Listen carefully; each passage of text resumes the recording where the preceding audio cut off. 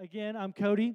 I'm the lead pastor here and excited to continue our We the Kingdom series. But before I jump into that, want to just, that last announcement, the Discipleship School Open House is next Saturday. And I want to remind us all that we are excited to have Dan Bauman, one of the leaders of YWAM, coming into town. So even if you're an alumni or you're not actually feeling like this is the year for you to do the D School, would like to invite you to come to that open house and be blessed by hearing Dan speak. When he speaks, it's amazing. He's hilarious. He lives a risk-filled life with Jesus, and we leave just wanting to love Jesus more. And so I would encourage you guys to come check that out, and then our interest meetings are next Sunday.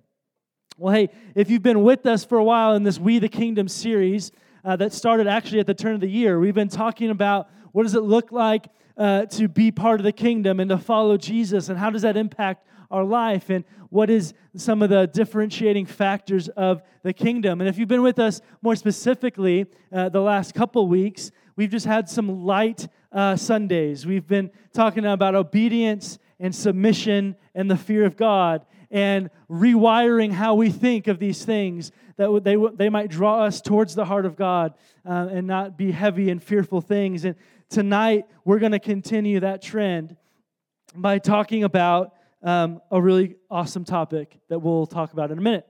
But as I was praying for tonight, I was reminded of a story. I was reminded of a moment. So I played football from the time I was 6 up until high school. And then, to be quite honest and transparent, I wanted to play in high school, but I was too insecure of how small I was. Believe it or not, once upon a time, I was small. I was a tiny, skinny, short kid, and I didn't think I had what it takes, so I didn't play high school football. I switched to baseball. I don't know why I just told you all that. You don't need to know. But there you go. There's my life. And so from age of 6 through 8th grade, I played football. And every year, I played the same position until 8th grade. And for some reason, halfway through 8th grade, my amazing coach, man of God, his name was Coach Wicker, he decided to move me to a different position. And it did not go well. I did not do well in transitioning to a new position. And the memory that was sparked in me was a moment in 8th grade. Our coach called timeout, and he grabbed all the defense, and he grabbed us to the sideline, and he grabbed me by my shoulder pads, and everything in him wanted to just let me have it, just chew me out. But he was a man of God, and he knew that wasn't the way to do things, and so he calmed himself. And then almost worse, I almost wish he would have chewed me out, because what he did was really calmly, he looked at me, he got really close to my face, and he said, "Cody, I need you to just do better." And then he walked away, and the whole team was like, "Whoa." And I just remember that feeling of like, that's it?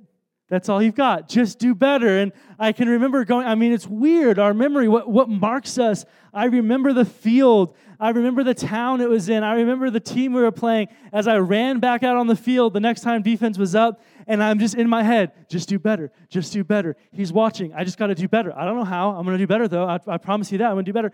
And you know what? I didn't do better. And eventually, at the end of that game, he pulled me aside, and he put his arm around me. He said, "We're moving you back to linebacker. We're moving you back. This didn't work." But I was reminded of this just do better mentality. We live in a just do better world, a culture. Just pull yourself up by the bootstraps. Just do better next time. Just try harder, do better. It affects how we see others, our expectations of others. That why don't people just do better? Just change. Just be better. Do better. And how many of you have had moments where you yourself have had to sit across the table from a friend or a loved one, and maybe with tears in your eyes say, "I promise I'll do better next time. I'll do better." Personal story on that. We're not going to go super heavy yet. But on I've had to say, I'll do better to my wife many times. And one funny example. So I did not know the quirks I had until I married a woman who experienced all of my quirks and told me about them. So we've been married for 7 years, and for our or about to be 7 years this summer. For about 6.5 of those years, so pretty much our entire marriage, there's been this battle, and I'm going to bring you into it, and it is really weird. I can't explain it. So I did not know I did this, and trust me, it's not going to be like weird in a weird way. It's just weird. How do I go? Okay. So I found out pretty early on in marriage that I have this weird habit that whenever I use the restroom, and I use toilet paper, I have this weird thing where I take the toilet paper off of whatever roll it's like holder, and when I'm done, I end up putting it somewhere else in the bathroom. I cannot explain this to you. I do not know why. But early on in our marriage, Kate would come to me and say, "Why is the toilet paper on the floor? Why is the toilet paper on the counter? Why is it on the back of the toilet?" And I'd be like, I don't know. Why are you asking me? She's like, "Because you keep putting it there." And I'm like, "No, I don't." And she was like, "Yes, you do." And then I realized, oh yeah, it's me. Why am I doing this? I don't know. But then I was like, hey, it's not a big deal. It's like to the level that I didn't know I was doing it or couldn't tell you why, to that same level, I was like, I don't know why this is such a big deal. Just pick the toilet paper off the counter and put it back on the roll. But eventually, Kate was like, it does not bless me to come to the bathroom and never know where the toilet paper is going to be. So please, like pretty much like you got to change. Like like something's got to change here. And so no matter how insignificant it was to me, I was like, this matters to my wife. This is really weird. I should probably try and get better. And not to like Jesus juke us, but like I actually had to pray, like, God, would you highlight, like I'm not doing it like on purpose. So highlight when I'm doing it that I might stop doing it. And it's been a 6.5 year battle. I've gotten so much better through the grace of God at leaving the toilet paper where it belongs. But there are still days where Kate will walk out into the living room and she'll just be carrying a toilet paper roll. And she'll just go like this, and I'll be like, oh, I'll do better. I'm sorry, I'll do better. I don't know. See, that's a really like trivial example, and it's a really weird one. But the reality is a lot of us in the room can think of times we've been wounded by friends and loved ones, parents, boyfriends, girlfriends, spouses, whatever, you name it, that have consistently looked us in the eye and with tears coming down their face, I'll do better next time. I promise I won't do it again. I'll change. I'll do better. I'll do whatever it takes.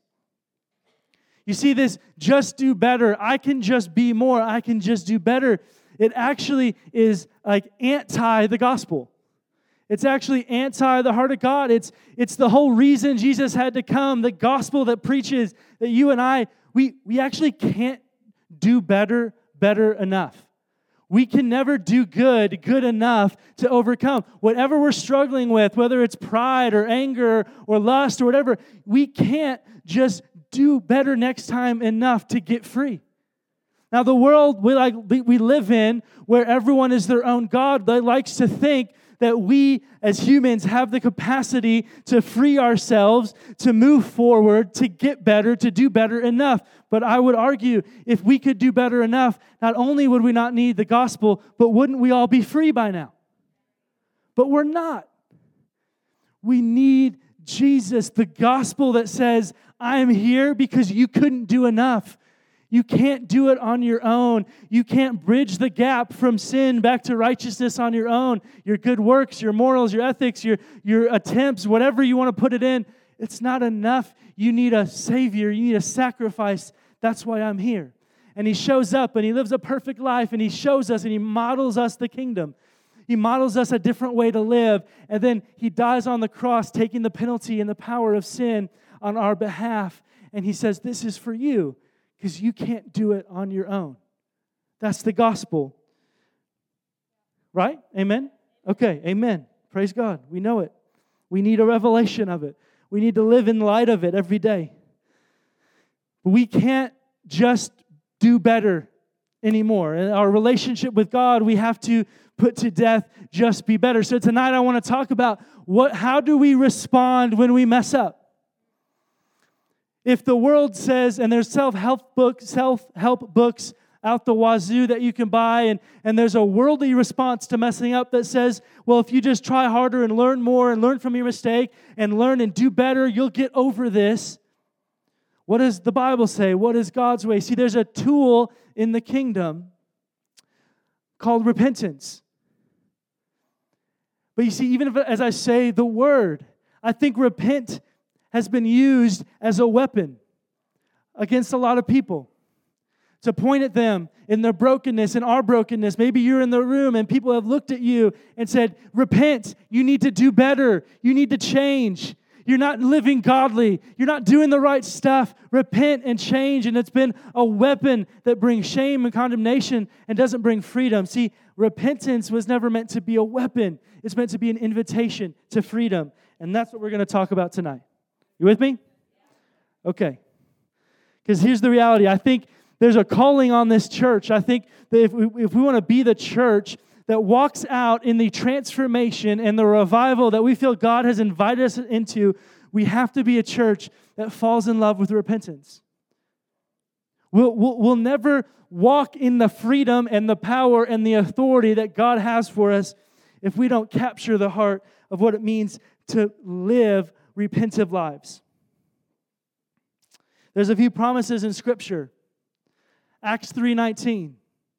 We're going to put that up on the screen. Repent, turn to God so that your sins may be wiped out, that times of refreshing may come from the Lord. Don't throw this one up there. We'll talk about a verse in James later that promises healing when we live repentive lives. A lot of us are stuck in different areas of our walk with Jesus. We're stuck in different cycles. We need refreshment. We need healing. We need breakthrough. And we need freedom. But we have a misunderstanding of repentance. For a lot of us, either it's been a weapon that we don't want to use or has been used against us, or we have rendered it ineffective because we don't know truly what it means. So for a lot of us, this idea, if you've been around the church and you've heard messages on repentance, the generally accepted definition for what it means to repent is turn from sin and turn to God. It's because the etymology of the word that is used in Scripture speaks of a military term to turn 180 degrees. So we've been taught that to repent means to turn away from whatever we're doing and turn to God.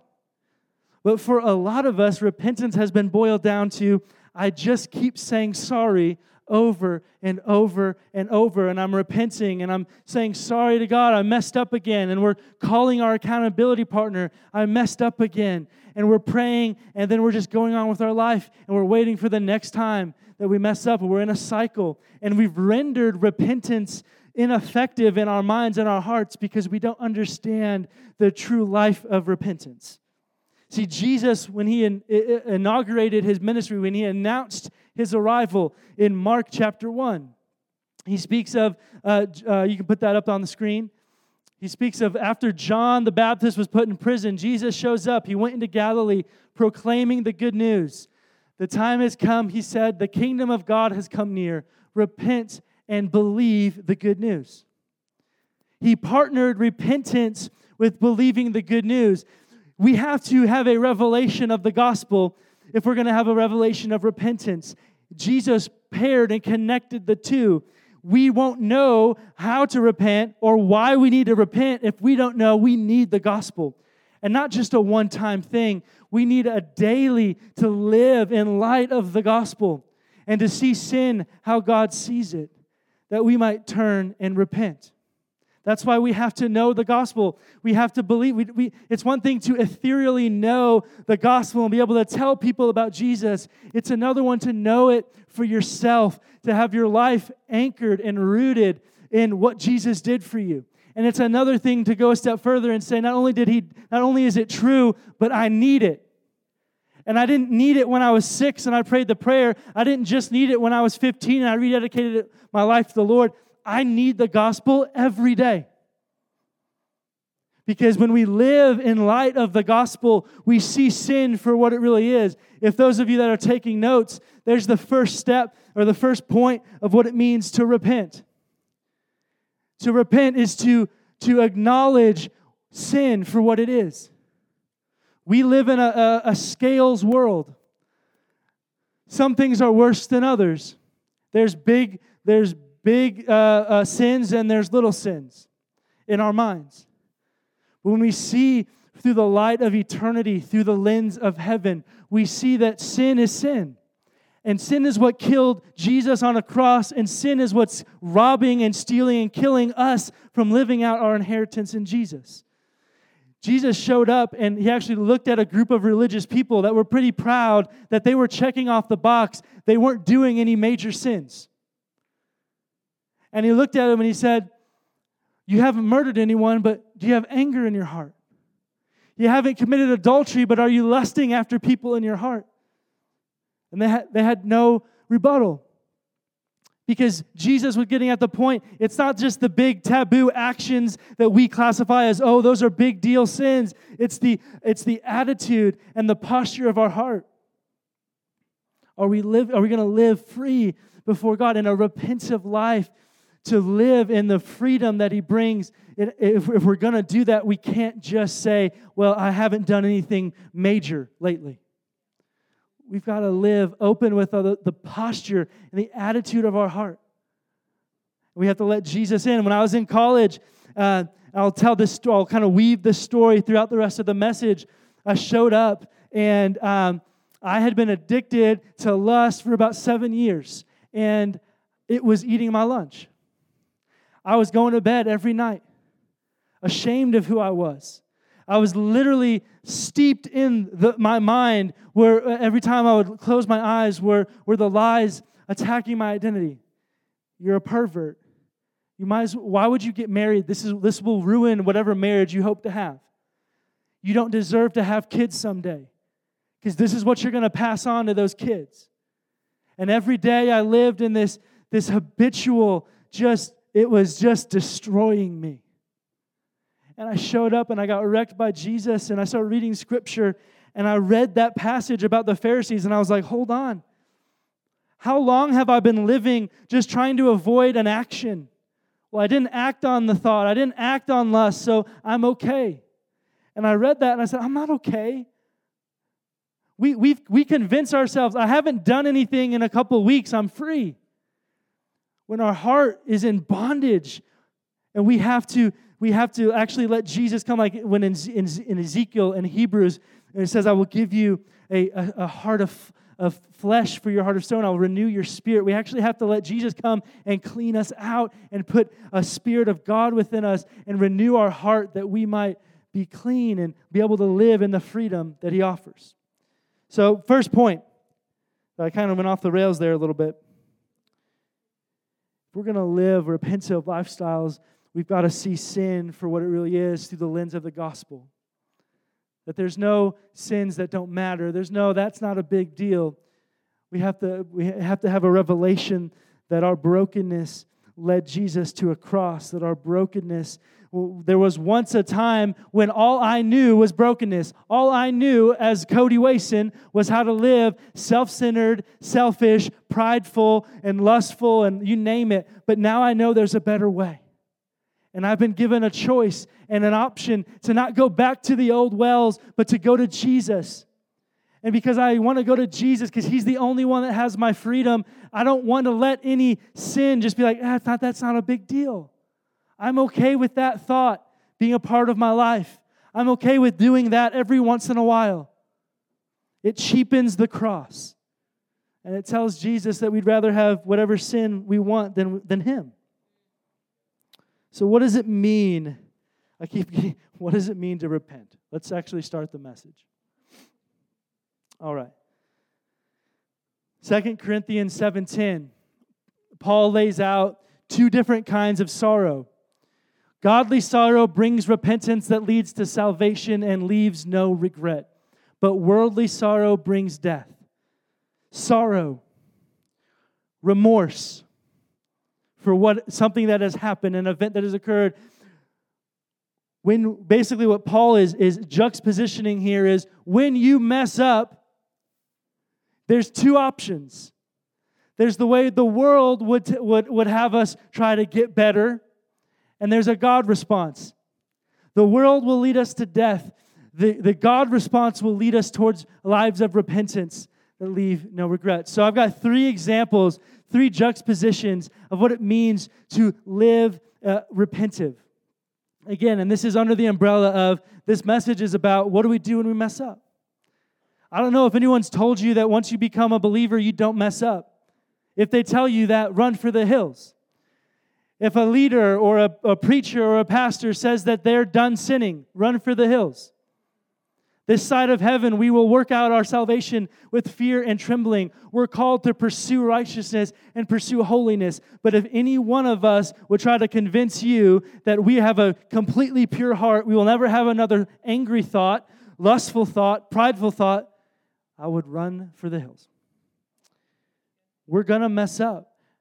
I'm not speaking sin over us as a church, but we've got to know how to respond in a healthy way. So here we go. Point number 1, a worldly response to messing up is self-centered and self-protective. We see that with kids. It's really easy. When the kids get caught doing what they're not supposed to do, there's usually 2 ways they respond. 1, it's not a big deal. I just did it once. I won't do it again because they don't want consequence. They don't want a discipline. And then there's the classic, he made me do it. That's not my fault. They were doing it first. They told me to do it. They told me that it's okay. It's not my fault. And it's cute. No, it's not really cute when it's kids. It's not cute when it's your kids. But think about us now as adults. How quick are we when we get called out on our anger or we respond poorly to a situation and our first thought is, did you hear what they did? Did you hear what that person said to me? You're really going to criticize me for my response? Did you see what that person did? It's not this, or we have a reason. We're justified for our sin. Yeah, I might have responded poorly, but here's the 13 reasons why you should understand and accept that you would probably do the same thing. I responded poorly, but when you add all the circumstances of my life together, you understand it's pretty much like that's how everyone's going to respond. We want to protect ourselves from from owning up to anything. Okay, God response, a repentant response. See sin through the light of heaven, takes ownership of our sin. See, I got, you don't know how many times our oldest daughter, or I only have one daughter, our oldest kid is about to be 4. And on multiple occasions, I've had to go in to the master bedroom and close the door with Kate and just cry because I just responded in anger to my 3-year-old. This precious little girl that can't spell, I'm angry with her. I yelled at her, or I raised my voice, or I whatever.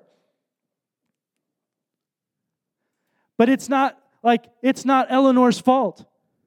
I don't walk into Kate and say, and she goes, wow, what just happened there? Well, did you hear what Eleanor said? Can you believe that girl? She got what she had coming. We take ownership. It's not Eleanor's fault. My sin is my sin. That's why as a church, can we just get rid of the phrase, I fell into sin? No one falls into sin. We run and jump into it. It's like the most Christianese, self-abdicating, I don't want to be responsible for my actions. I was walking on the highway of holiness. I was doing the right thing, and I tripped, and I fell, and yes, I've been addicted for 3 years. But I just fell into it. It wasn't my fault. Who could have seen it coming? No. We own up. My choice. I made a choice to look at that. I made a choice to respond in anger. My sin is my sin, and in light of the gospel, my sin is what put Jesus on a cross. My sin is what Jesus paid for.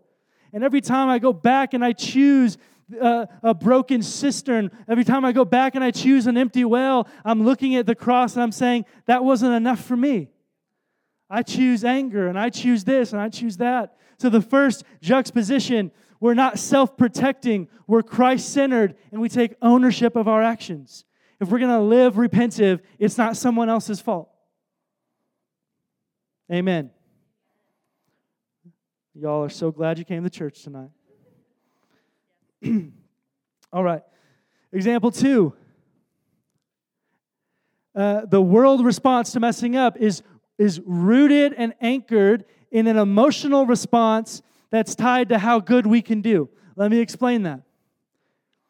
We mess up. We hurt someone. I go to Kate, I'm crying. I'm snot-faced because of my sin. I've just yelled at my daughter, and I feel terrible, and I don't want to do that anymore. And I'm telling Kate, I don't want to be that dad. I don't want her to grow up in a home where she thinks dad's going to yell at her. That's not okay. And she holds me, and I say, let's pray, and we pray, and I say, I have to do better. I'm gonna memorize Scripture, and I'm gonna read more of the Bible, and I'm gonna call more accountability into my life, and I'm gonna make sure that this never happens again. And our repentance, our remorse is based on the emotional moment. And when the emotion fades, we're left with, I just got to do more. I got to memorize Scripture. I got to fast. I got to pray. I got to learn whatever. And when we realize that I can't do enough on my own to overcome anger, we're right back where we started. Because it's rooted, it's anchored in an emotion. I never want to do that again. That's great. But it's tied to what I, as Cody, can do in my own strength. Whereas a godly response, the same emotion, the same snot face, the same tears, the same, I don't want to do this ever again. I don't want my kids to grow up in the home that I grew up in where there's yelling and there's fighting. That's not going to happen. Jesus, I need you. Actually, what my kids need is less Cody and more Jesus. The opposite of what the world would say. Hey, you just got to do better. You just got to do more. You just got to be a better dad. Actually, they just need Jesus. They need me to need a little more Jesus. So once again, just like point 2, we can have emotions aren't bad. Emotions aren't the enemy. We can have genuine emotion that's rooted in the gospel. My kids don't need me to try to be better. They need me to lean more into Jesus and say, I can't do this. And without you, I have zero hope of overcoming anger. Now, I would say I'm not an angry person. I'm just using this as an example. If anyone else wants to call me out on anger, go for it. But I just don't want everyone to walk away thinking, that would be the worst thing in the world. Okay, here we go. Point 3. All right, I'm going to borrow an illustration partly from a guy that I've learned to respect a lot. His name is Matt Chandler. Some of you may have heard of him. He's a pastor, and he does a great job. I was listening to a sermon of his once, and he brought up an illustration for this point, this last point. See, we as humans, we think we've got it all figured out. We're pretty smart. It's 2019. And then you remember that not too long ago, there was a show on TV called When Animals Attack. And this entire show was based on watching animals attack people and things, other animals. And that was how we got our entertainment. And not only was that show on, anybody ever see this show? It's actually a fascinating program. I highly endorse it. But there's the whole concept of this show is there's animals out in the wild attacking things. We got footage of it. Let's show people. It's pretty fascinating. Well, then you have the people that come along and say, you know what? Those wild animals that are out there attacking people and things, I think we can have them as a pet. So there was one episode of When Animals Attack that was about a lion that people had attempted to domesticate. And they had it on a chain. And not only did they think they had successfully domesticated this lion, you know, the king of the jungle, the guy, the one that's bred to just hunt and kill things for their entire life. They had this guy on a chain, and they brought, not only that, but they thought, here's what we're going to do. We're going to bring him into like a sound stage. We're going to lay the lion down. We're going to bring a woman in like a swimsuit, and we're going to have this woman lay across this lion and sell product. Because that's what sells stuff. Wow, we need Jesus. Okay, so what happens? The lion does what lions do, and it attacks this woman. Now, she survives.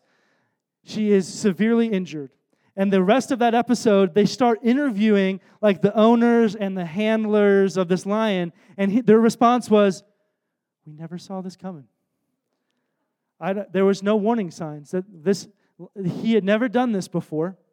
How were we to know? We feel terrible.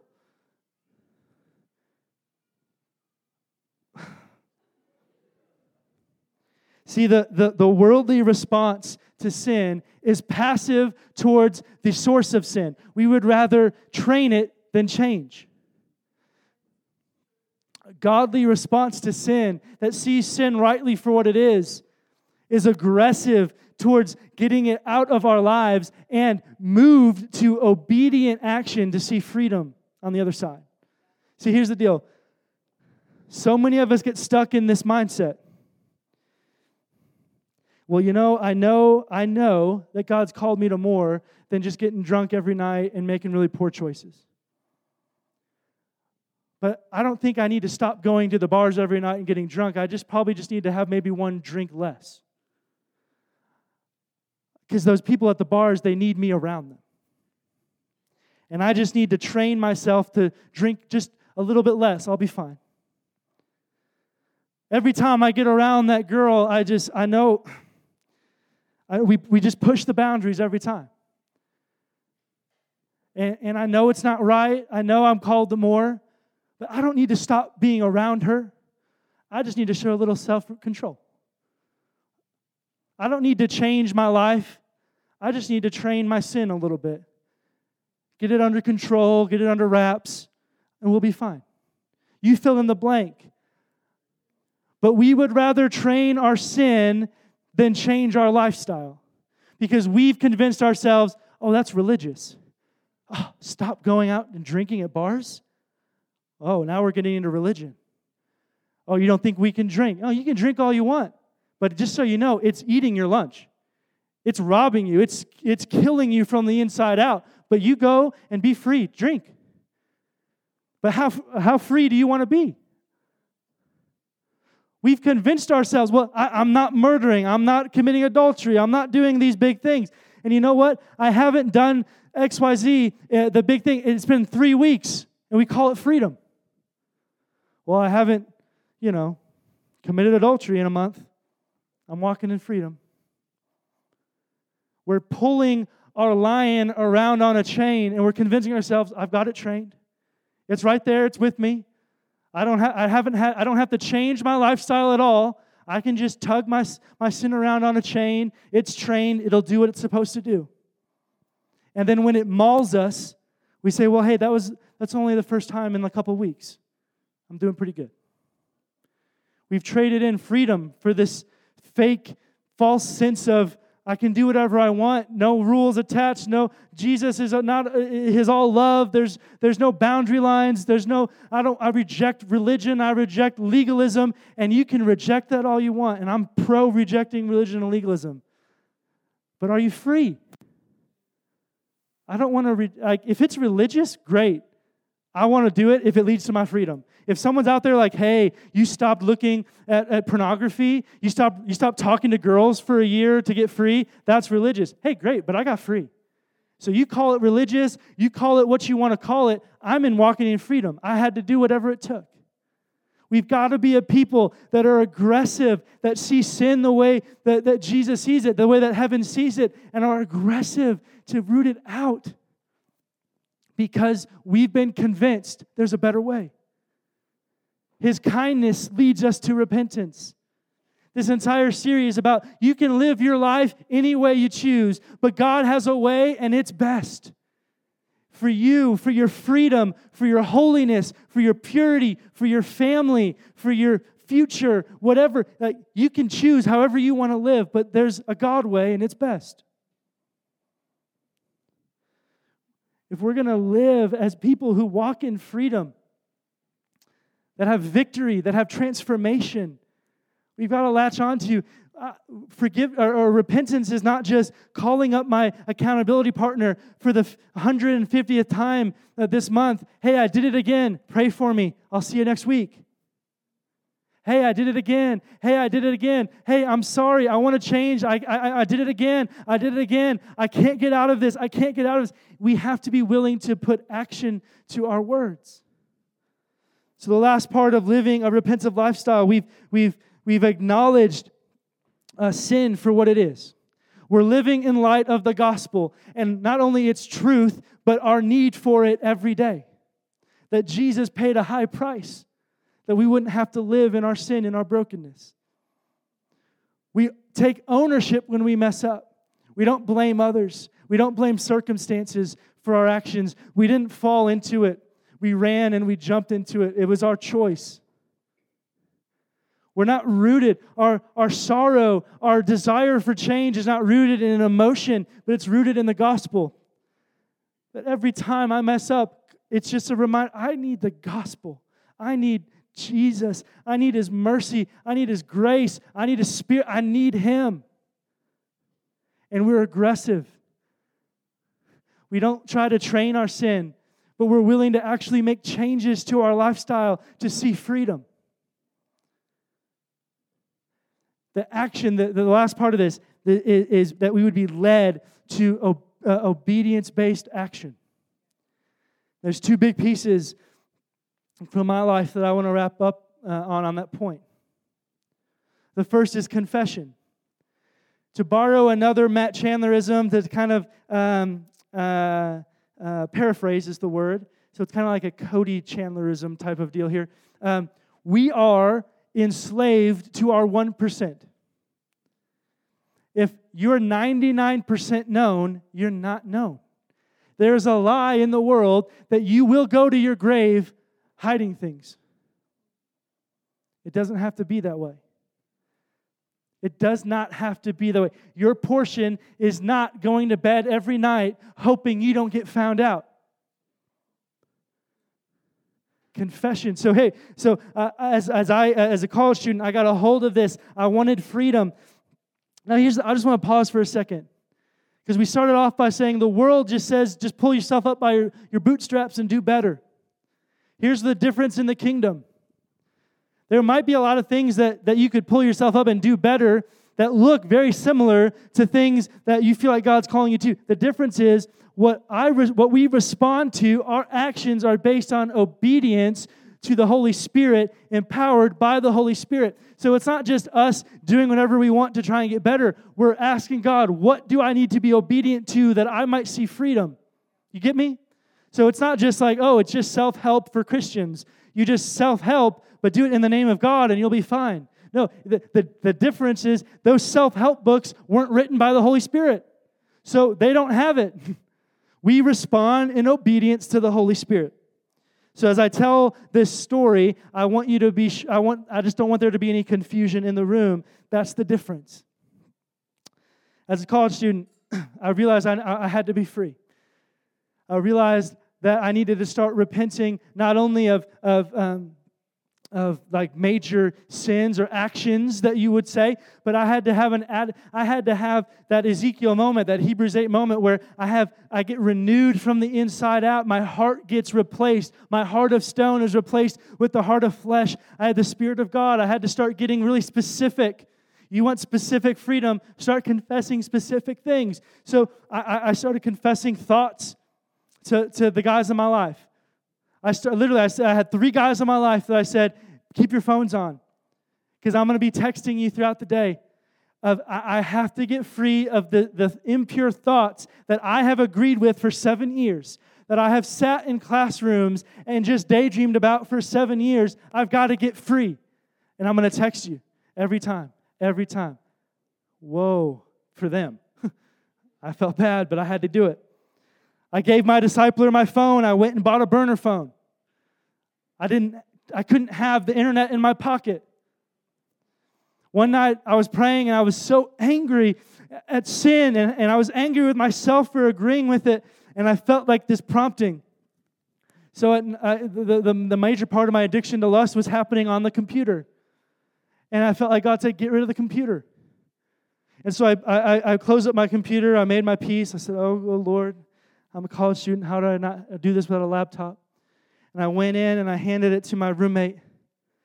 Here's my computer. I want to be free. I walked back to my room. And I felt like God said, that's not what I meant. I was like, what do you want from me? He said, you got to get rid of it. Like, actually get rid of it. So I drove to a parking garage about 3 blocks away, and I threw my computer off the top level of the parking garage. These aren't the actions of a holy man. These are the actions of a desperate man that wanted to get free.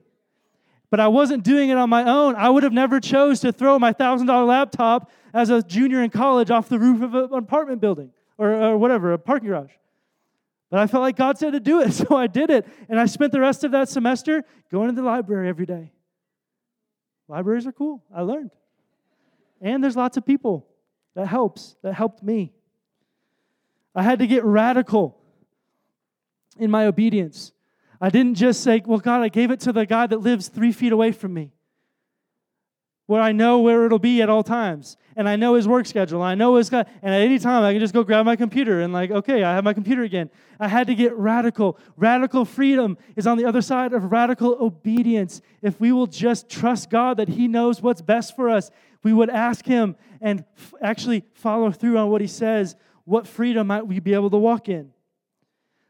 James 5:16. I don't remember did I read this already? Okay, James 5:16. Confess your sins to each other and pray that you may be healed. The prayers of a righteous person is powerful and effective. I had to be fully known. I had to not have a 1%. I still remember a night at the estate, Lucas Griffin in the house, old roommate, and we had 10 guys, and I had about 3 of those guys were guys I was walking with really closely in discipleship, and one night I was like, we're not going to bed. I've got to get it all out. Drink your coffee, drink your Monster, whatever it takes. I've got to get it all out. And I remember, it's like 1 o'clock in the morning. It's been a powerful 3 hours or so of me just confessing everything I can think of. And I'm literally sitting there and I'm going, okay, God, I literally cannot think of anything else. And boom, He starts bringing back memories from when I was a kid, 10, 11, 12 years old. I've never told anyone. I thought I'd take it to the grave. All right, y'all, get another cup. Because, hey, when I was 10, I did this. I've never told anyone. And I thought I would take it to my grave. I just had to get free. I wasn't willing to lay my head on the pillow anymore and be afraid to get found out. Psalm 32. Well, let's read it. I love this. When I kept silent, my bones wasted away. Through my groaning all day long, for day and night your hand was heavy on me. My strength was sapped as in the heat of summer. Then I acknowledged my sin to you and did not cover up my iniquity. And I said, I will confess my transgressions to the Lord, and you forgave the guilt of my sin. In the mystery of God, He set it up where He knows my thoughts before I think them. He knows my words before I say them, but He still has set it up where if I want freedom, I've got to put action to the attitude of my heart. He knows everything I've done. He knows how dirty I think I am, and yet He still says, confess, come to me, put action. Don't just sit there and say, well, God knows, and He still loves me. Yes, that's true, but in the mystery of the Bible, the mystery of His design is He set it up where freedom lies on the other side of action, going to Him and confessing, this is what I've done. Remember when David murdered and committed adultery? What is the psalm that he writes? Against you and you alone have I sinned. That makes no sense. But he acknowledged, I went and I did these terrible things, but you know what led me to do those terrible things? I grieved the heart of God. I didn't confess. I didn't go to you with all of these emotions and these feelings and these thoughts. I didn't go to others. I kept it to myself, and it led me to murder, and it led me to adultery. We have to first and foremost acknowledge and repent before God. And then in His design, freedom lies on being fully known by our community. Who are you walking with that knows you fully? Here's a lie of the enemy. If you tell 10 people 10%, you're known. You're not. You got to have someone in your life that knows 100%. I don't keep things from Kate. I don't keep things from the guys I walk with. I don't have a guy over here that knows most of my story, most of my junk, and then I call this guy over here when I mess up, and I tell him, and then the next time I do it, I call him, and I can tell him. We're deceiving ourselves into thinking we're known, when really it's just an elaborate scheme to stay hidden. We've got to be fully known. I want to end with this.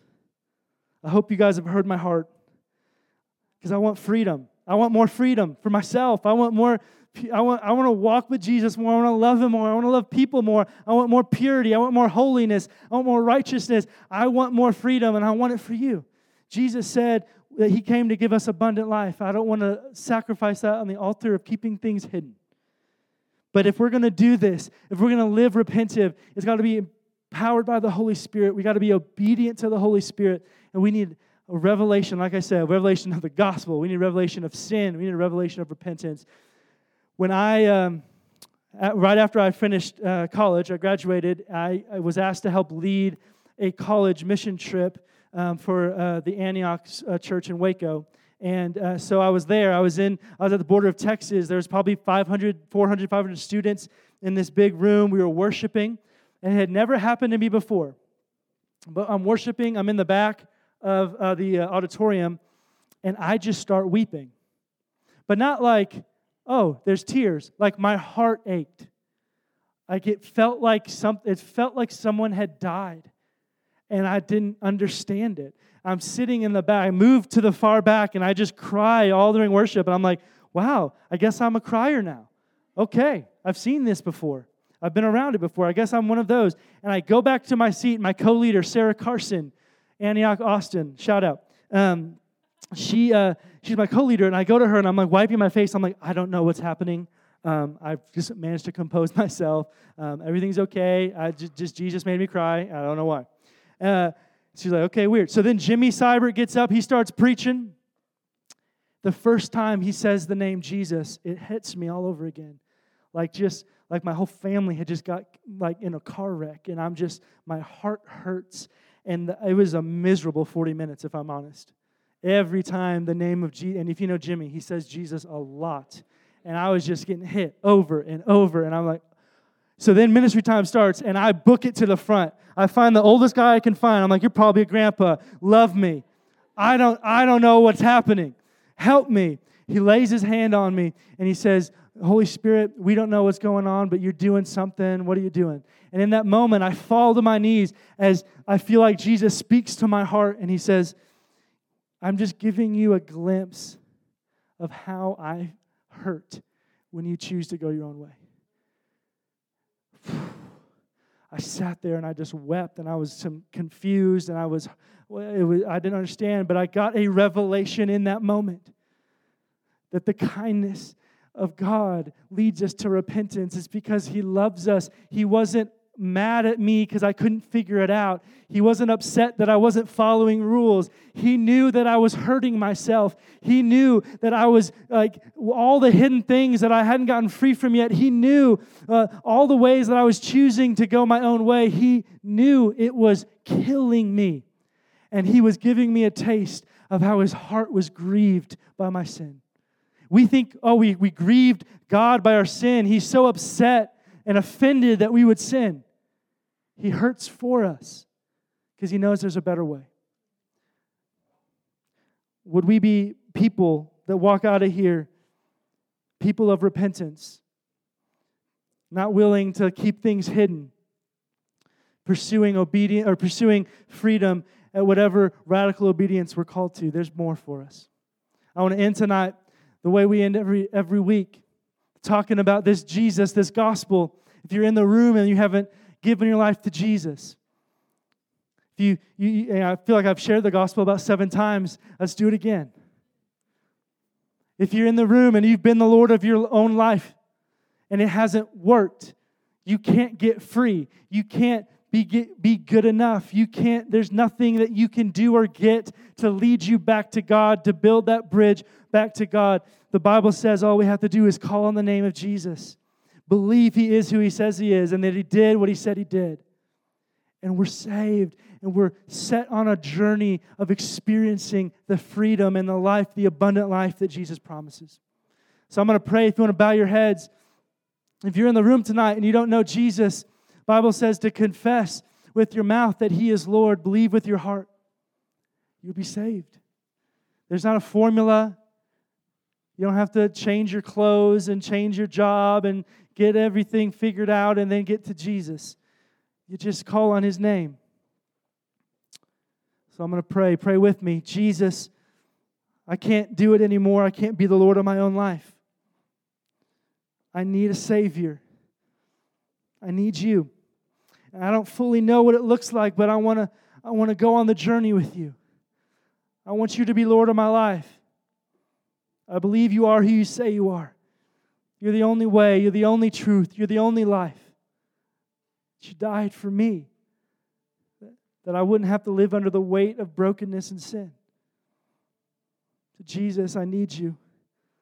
Be with me tonight. Amen.